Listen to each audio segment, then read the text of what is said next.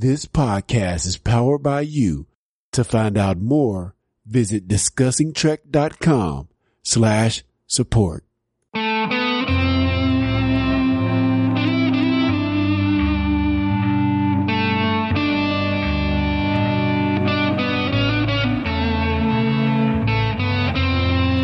Hello everyone and welcome to Discussing Trek, a Star Trek Discovery podcast, an unofficial podcast about the CBS All Access series, Star Trek Discovery.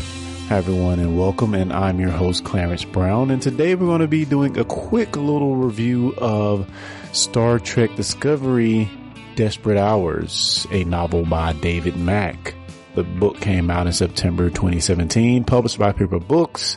And from the jacket of the book itself, aboard the starship Shenzhou, Lieutenant Michael Burnham, a human woman raised and educated among Vulcans, is promoted to acting first officer.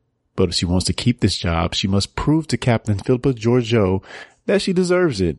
She gets her chance when the Shenzhou must protect the Federation colony that is under attack by an ancient alien vessel that has surfaced from the deepest phantoms of the planet's dark, uncharted sea. As the minutes from this mysterious vessel grow stronger, Starfleet declares the colony expendable in the name of halting the threat. To save thousands of innocent lives, Burnham must infiltrate the alien ship. But to do so, she needs to face the truth about her troubled past and seek the aid of a man she has tried to avoid her entire life. Until now. Spoilers. Red alert. All hands stand to battle stations. What gives you the right? You cannot destroy an idea. At ease before you sprain something. There you have it, guys. That is the basic premise of what we're going to be talking about in Desperate Hours. Again, written by David Mack. The first Star Trek Discovery novel, which, if you're watching the series and you're into the series, the tie-ins in this book, as well as, some of the original series things that are talked about in this book are pretty freaking awesome. The events in this book take place exactly 1 year prior to Discovery's first episode, The Vulcan Hello. So, what is the book Desperate Hours all about? Well, we start on this planet, Sursa 3, where drilling operations are going on. And just to sum it up in a nutshell, I can mention names here, but for the book itself, the names don't really matter in the end. There's a group of people on this drilling operation rig on Sursa 3 who the drill runs into what we figure out is something called a juggernaut. And it's just this big ship thing that has lied dormant under the oceans for a really, really, really long time. And this drilling rig has actually hit it and awoken it. Long story short, what happens is that the rig gets destroyed by this juggernaut, and not so much as in an attack, per se, but I think more so in it arising from the bed of the sea after being awoken. It just totally kills the rig and sinks the rig. There's like 3 survivors, and we see where these 3 survivors go to the main city or the capital of Sursa 3 in order to plead their case to the government officials there before, going up into the drilling company, and trying to plead their case. So hopefully they won't face charges for what has happened. Not long after they arrive here to plead their case to the governor of the colony, a Governor Kalova, we find that the capital city of Sursa 3 also starts to be attacked by a drone. So we have these series of events. The drill hits this juggernaut that emerges from the sea. The city starts to get attacked by a drone, and really this drone is just pounding the city. There's not much the people, the colonists can do to defend themselves. Their forces are pretty much decimated very quickly. And this leads to them actually sending a call for help. And that to which the Shenzhou, answers. Now, prior to that, the Shenzhou actually answering this call, we have this scene where we see that the first and second officer for Captain Philippa Georgiou aboard the Shinzo are actually leaving. They have gotten new commissions for exemplary work. And we have this kind of scene where, Georgiou is giving them the send-off, the congratulatory send-off to their new found commissions, in Starfleet. And so it's left up to Georgiou to actually fill those positions. And we find where she has promoted Michael Burnham to first officer temporarily. And actually those orders came from Starfleet themselves to give her this temporary, position as first officer pending, full approval. And so she's placed in this temporary position. The best thing I found out about this whole sequence, this whole party sequence, and then, eventually Georgiou pulling Burnham to the side to actually talk about giving her this first officer position. What I found that I really liked about it, early on we get to see some of the, I'm not going to say turmoil, maybe some of the conflict between Burnham and Saru. We find out that Saru has been there longer, has been a Starfleet officer much, much longer, and they both have been moving through the ranks at a steady pace. But even from Burnham's first arrival, we see where she has been kind of a thorn in his side. She's come on and moved through the ranks very, very quickly and has been sort of his adversary. They even talk about it on the show proper of how these two have sort of this sister brother, confrontational relationship where they're always trying to one up each other.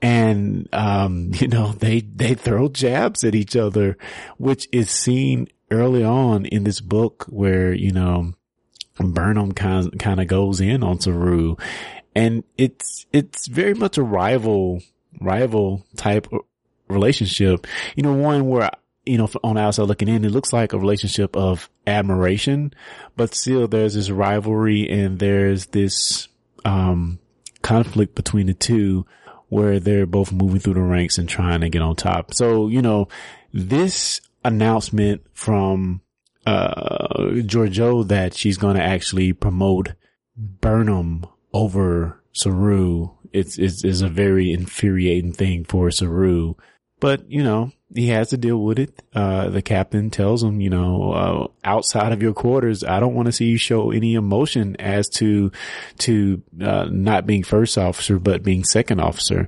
And Georgiou's also pretty, concerned about that this relationship between the two might cause some ire, as they try to perform their duties. But she kind of puts Saru in his place, and he eventually, I guess I'll say throughout the entirety of this book, he is learning to accept it.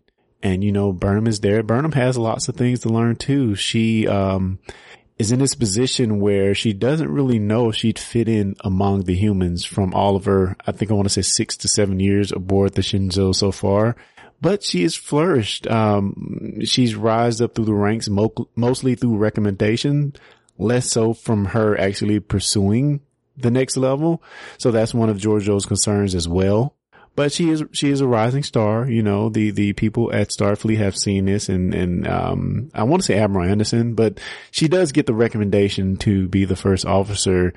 And, this is a new thing for her to try to, the first officer is all about the morale of the crew. And this is a new position for her to try to be a little more emotional and thoughtful, which is, I'm not going to say she's like a black box, but she's very, what's the word I'm looking for?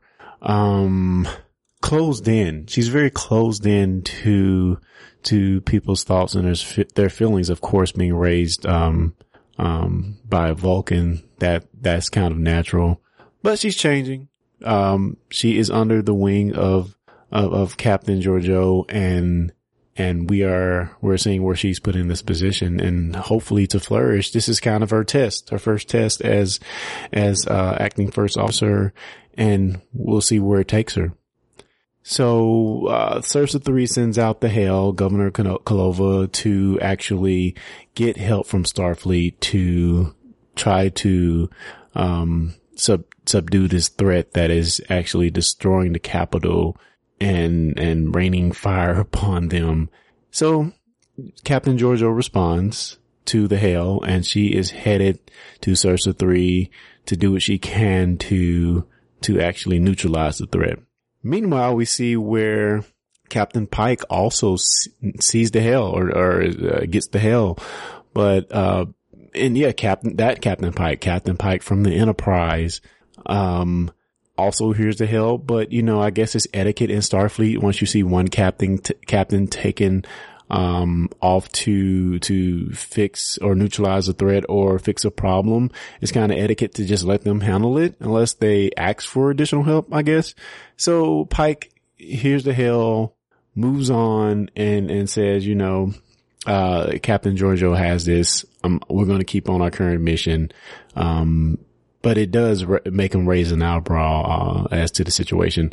Little do we find out later on that Starfleet actually sends another message directly to Pike to go to the planet and for him to override Georgiou and actually neutralize the threat, because they know they know what kind of threat they're actually facing.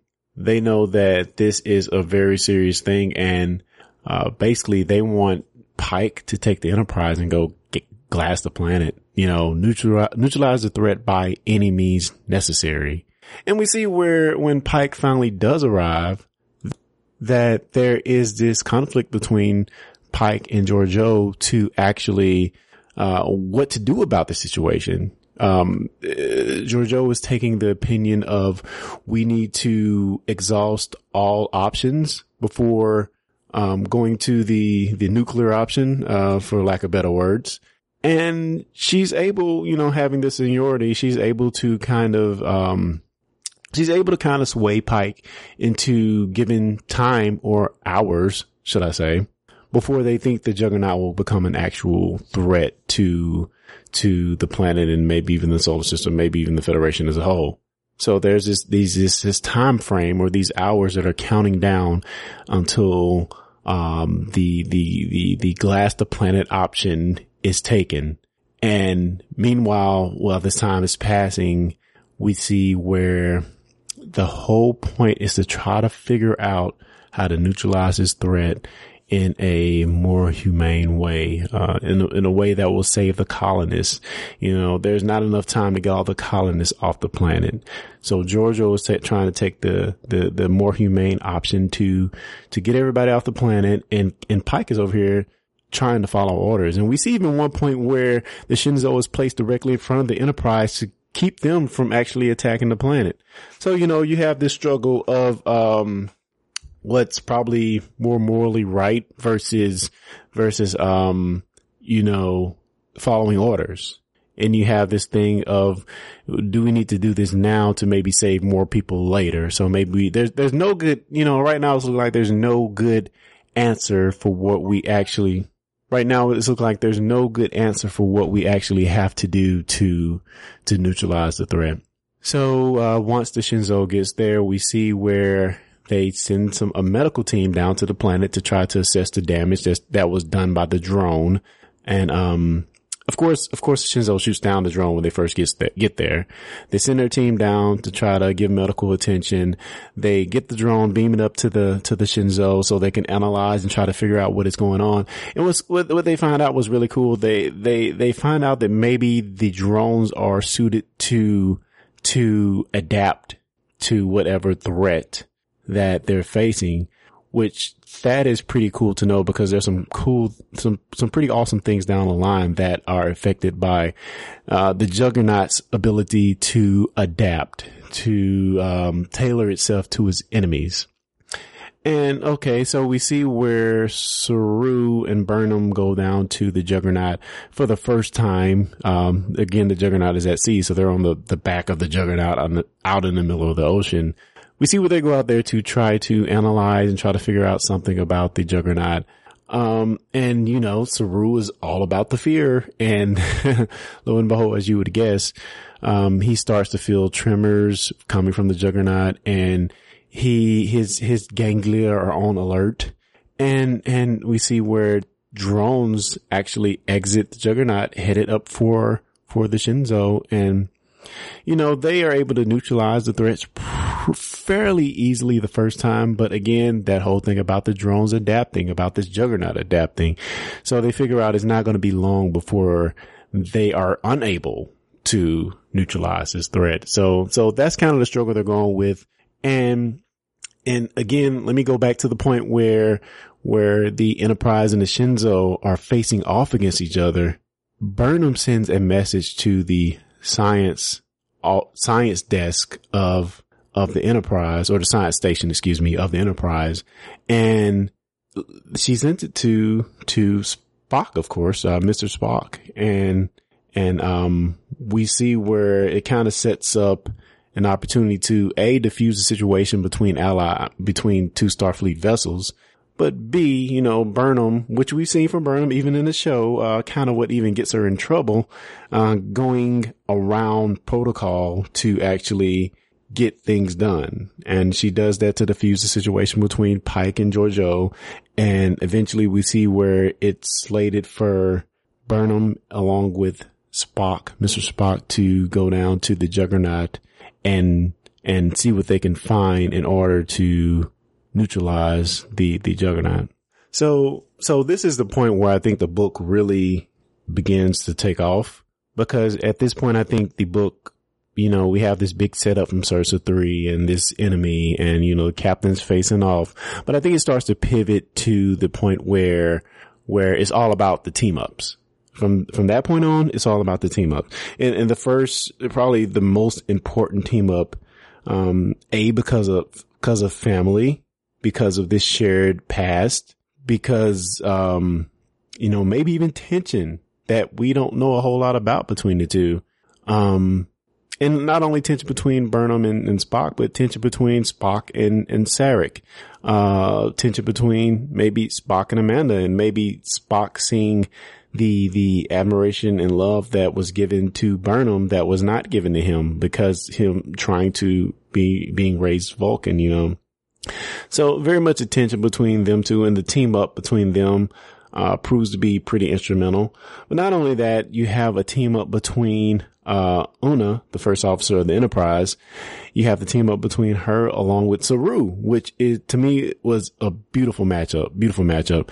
So I'll table Burnham and Spock for a minute, but the Saru Una team up where they go to the planet to map or chart some caves that gives them information that ultimately allows them to kind of get a little more insight into who this actual Juggernaut is. And Saru's, what I'm gonna call it, love of the type of person that Una is. In the book, it just seems like they really, really click, and he has this respect for her that, you know, there are a few people that I've seen him have that respect for. One of them is Captain Georgiou, but he has this respect for Una and almost this love for her. And it's a really interesting team up to see. Hopefully we'll see more of that in season 2 of Star Trek Discovery. But yeah, that was really awesome seeing them go down, and this admiration and respect among the two, and like-minded thinking that both of these characters have, I thought was really well done. And they map this cave that allows them to actually decipher who this Juggernaut, where this Juggernaut, comes from, which we find is from a long extinct Tyrian dynasty. And this Juggernaut is kind of just this remnant that was dormant under the sea. And we know that these Tyrians are all about, or were all about, going to planets and pretty much having a dynasty of where they would, you know, if you don't want to join us, we're going to wipe you out, you know. So that's kind of what it was. Either you can join us and be a part of our dynasty, or we're going to decimate the planet and take over the planet. So again, this long dormant Juggernaut from the Tyrian dynasty was awakened by this drilling platform. And now Sursa 3 is in dire straits. Really, really cool stuff. Really awesome premise. And one of the things I found like really fascinating about this is that this group of, this alien, you know, even being billions of years or however older than our current generation. I like how that, the thing about them deeming a group of people worthy to join them rather than to be decimated, it is a series of tests, a series of adaptable tests, sort of like how their drones are adaptable. We find out where these tests that they're given are adaptable and are suited to challenge the people just enough that are trying to win these challenges. And that's kind of what we get with when we see Burnham and Spock actually eventually find a way to enter this juggernaut. They are presented with just a series of different tests. All of them almost deadly, you know, all of them, they barely manage to get out of there alive. Yes. So I think the main part or the main thing we should get from this is that it's given an opportunity for these two to work together as they haven't done before, get to know each other. And, you know, by the end of it, they actually become so intimately close to each other.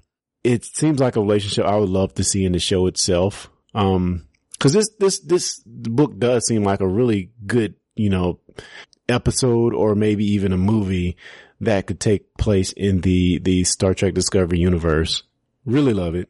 So before I give the kind of ending of what happens to these trials that Michael Burnham and Mr. Spock go through, I want to kind of back up just a little bit and talk a little bit about what's happening to the colony themselves.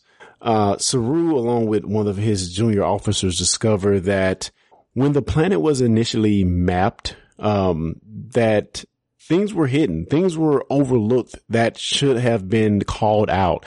If I'm remembering correctly, there's this policy that if there is sentient life aboard the planet, they cannot colonize the planet.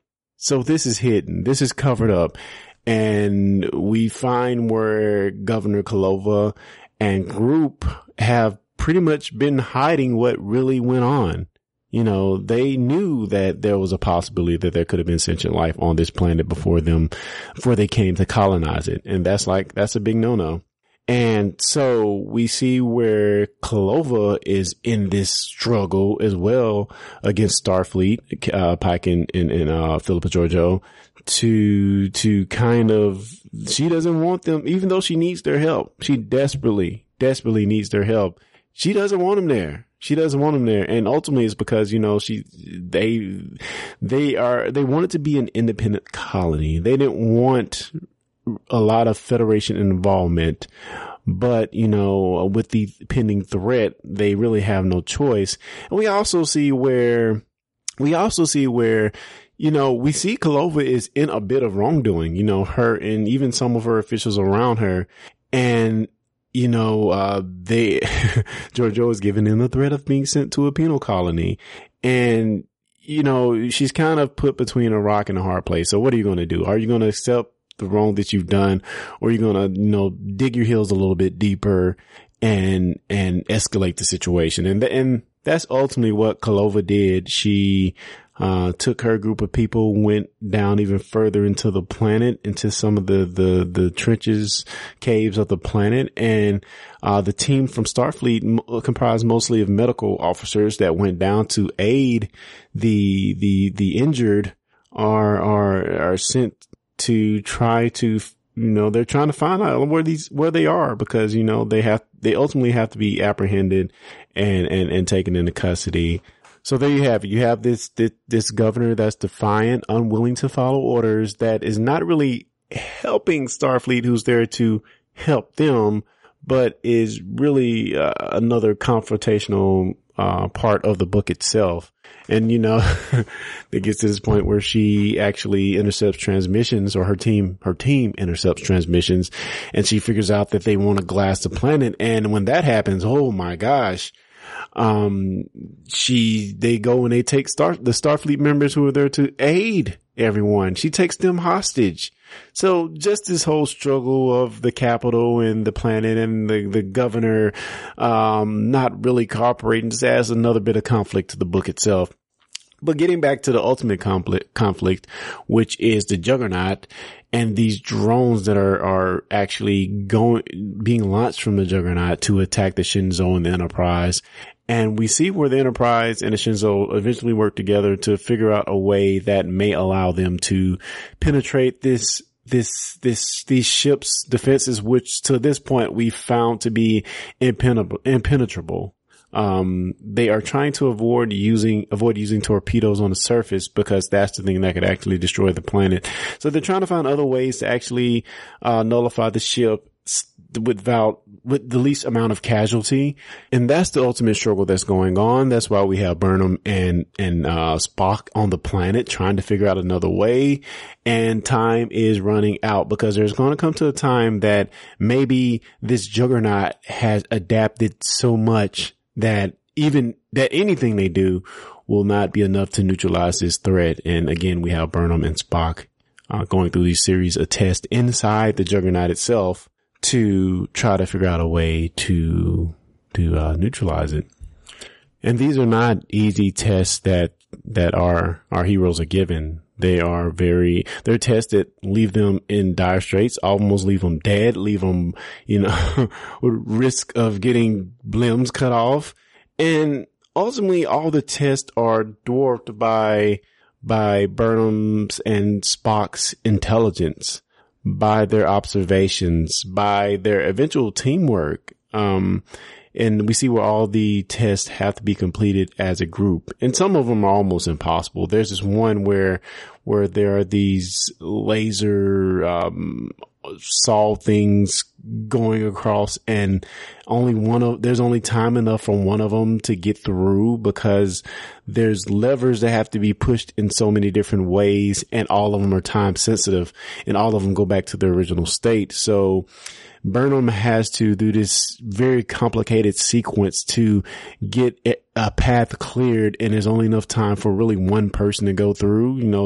They've run all these permutations through their tricorder, and they figured that there's no way both of them can make it. But we see in that test where Spock actually does something by putting his tricorder in between one of the blades, and allowed Burnham to barely make it through. So, I mean, just a series of tests like that, all of them very deadly, that they just barely make it through. And that's a very fun part of the book, even though it's kind of, painful to see our heroes go through some of that. It made it very interesting to see these two people who don't really know each other begin to work together and solve all of these tests. Yeah. So what is it in the Spock-Burnham relationship that is so weird? So we know they were raised together. We do know that.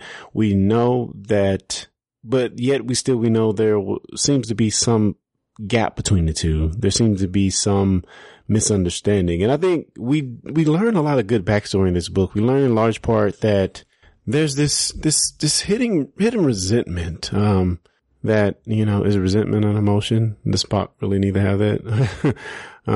But we see that Spock is burying this thing where this emotional thing where he has seen the affection that his human mother, Amanda, has given to Burnham, as they grew up, the affection that she could not give to Spock because of his Vulcan upbringing. She actually has given that to Burnham, and there's a lot of resentment on Spock's part for not being able to embrace that, because he was embracing his Vulcan roots. And we see where that is one of the things that kind of drove a wedge between them. And we see where ultimately it seemed like they both had a very, very hard life. I mean, one being because Spock is half human, half Vulcan, and he's being raised among Vulcans. And then we see where Burnham is a human being raised among Vulcans. So while it seems like they should have had more similarities, they were seemingly not really close growing up. And of course, I think Burnham is a bit older, as well. So what does it mean? What does it mean? They get to this one challenge where they have to mind meld to conquer the challenge. This one test, this one challenge, they have to mind meld. And it seemed like at the moment they mind meld, it opened up the floodgates. And to me, this is the best part of the book because it goes into these scenes of where we are reliving some of the past events. And the way it's told in the book is really cool as well, because we begin to take the point of view of each of these characters and we put the opposite character into that situation because it is a mind meld. So they are, for instance, some of Burnham's early memories of, actually hearing her parents get killed, her persuading her parents to stay, are actually relived by Spock in these memories. And that kind of allows Spock to get a point of view of who Burnham actually is. Then the flip side, we see where Spock being teased, among his Vulcan peers, and Burnham is put into his psyche, his situation for that. And she can experience some of the upbringing that he had that may have shaped him as well. So it's a series of these events where they're both kind of reliving each other's, memories that draws them a little bit closer and gives them a little further understanding of who they actually are and why they are more alike than different. And ultimately this gives them this respect among each other, this admiration. And along with that, it allows them to understand why maybe, Sarek doesn't give the affection to, of course he wouldn't because he's a Vulcan, but doesn't show that admiration for Spock like he should have. Spock not going to the Vulcan Learning Center, or Vulcan Science Academy, but actually joining Starfleet. And Spock really thinks that Sarek does not love him like he should, but love is human emotion. And he gets this understanding through Burnham that, Sarek actually does, in his own way, have this admiration and respect and love for Spock. So we get things like that from the Vulcan mind meld, and ultimately, they defeat the last challenge, and they are able to do something aboard the Juggernaut that allows the Enterprise along with the Shenzhou to actually defeat the Juggernaut. So that's kind of how it ends, and we're left with Burnham getting the ultimate assignment as XO. And I think we leave with a bit more content Saru, and we get this good, decent insight into the Enterprise. I know I didn't really go into Captain Pike, but to me we get classic Captain Pike here. We see Captain Pike, his character pretty much is order driven. He is trying to follow protocol to the best of his ability, but we see where maybe Georgiou has those same tendencies, but hers is peppered in a little bit more experience, a little bit more emotion, and she is willing to go the extra mile to maybe prevent a bad thing from happening at all costs. Where maybe we see Pike is a little more, we need to follow orders, we need to do this immediately. But they work together and they do ultimately solve the problem as a team. And it was really fun to see Pike and Georgiou work together. Their team, and not just them, but their teams work together to solve these problems. And we see where it is really weird to me because it just doesn't sit right. But I guess it's true and it's canon. But the Enterprise is more advanced than the Shenzhou, which seems like they keep alluding that the Shenzhou is a really old ship. So I'm really surprised to see what the Enterprise actually looks like on season 2 of Star Trek Discovery, because of course the show was made years and years and years ago. So let's see how they actually update the Enterprise to 2018, 2019 to see how it looks or how it differs. But yeah, so apparently Shenzhou is an older ship and it has, the phaser banks are different and it is a very different style. They mentioned some of the style of the ship and how things are a little bit different. But yeah, I'm really curious to see how it's actually portrayed in the show. And maybe we even get to see Spock and Burnham reunite to, have maybe another adventure. Who will we see playing Spock? I don't think that's been announced or we heard any leaks of that. Of course, we have Anson Mount, coming in to actually play Captain Christopher Pike. So that should be very interesting, to see how he's actually portrayed in the show proper. And, I'm just really excited for season 2. Now, there are other books that we do need to cover as well. But again, this is Desperate Hours. That's kind of my takeaways. I know I missed a lot. I really didn't go into detail, but I kind of just wanted to give an overview of what kind of happens. Of course, they eventually thwart the last challenge. They, Burnham and Spock are able to go and do some internal damage to the Juggernaut, along with the Shenzhou and the Enterprise working together to figure out a phaser configuration that will actually work to actually destroy the Juggernaut. And yeah, it's just, I consider it a really good book. It would make a really good episode or movie, I feel. And yeah, I kind of recommend checking it out. I actually read the audiobook. Did you call it reading? I listened to the audiobook and probably read half the book before I kind of gave up and said, okay, I'm going to do the audiobook just because of time and, I can listen while I work. So that's kind of the approach I took, but I do suggest checking it out. It's a really good book, and we definitely have to dive into the other books, which is Drastic Measures, featuring Georgiou and Captain Lorca. And then maybe we can eventually go into the Saru novel, Fear Itself. So yeah, guys, that is all for now. If you're new to the podcast, definitely make sure you subscribe by going to discussingtrek.com. We're available on all the various outlets. And if you like what you've heard, leave us a review. And also check out our Patreon, which is at patreon.com/discussingtrek. Thank you for listening. I'm Clarence, and until next time, guys, live long and prosper.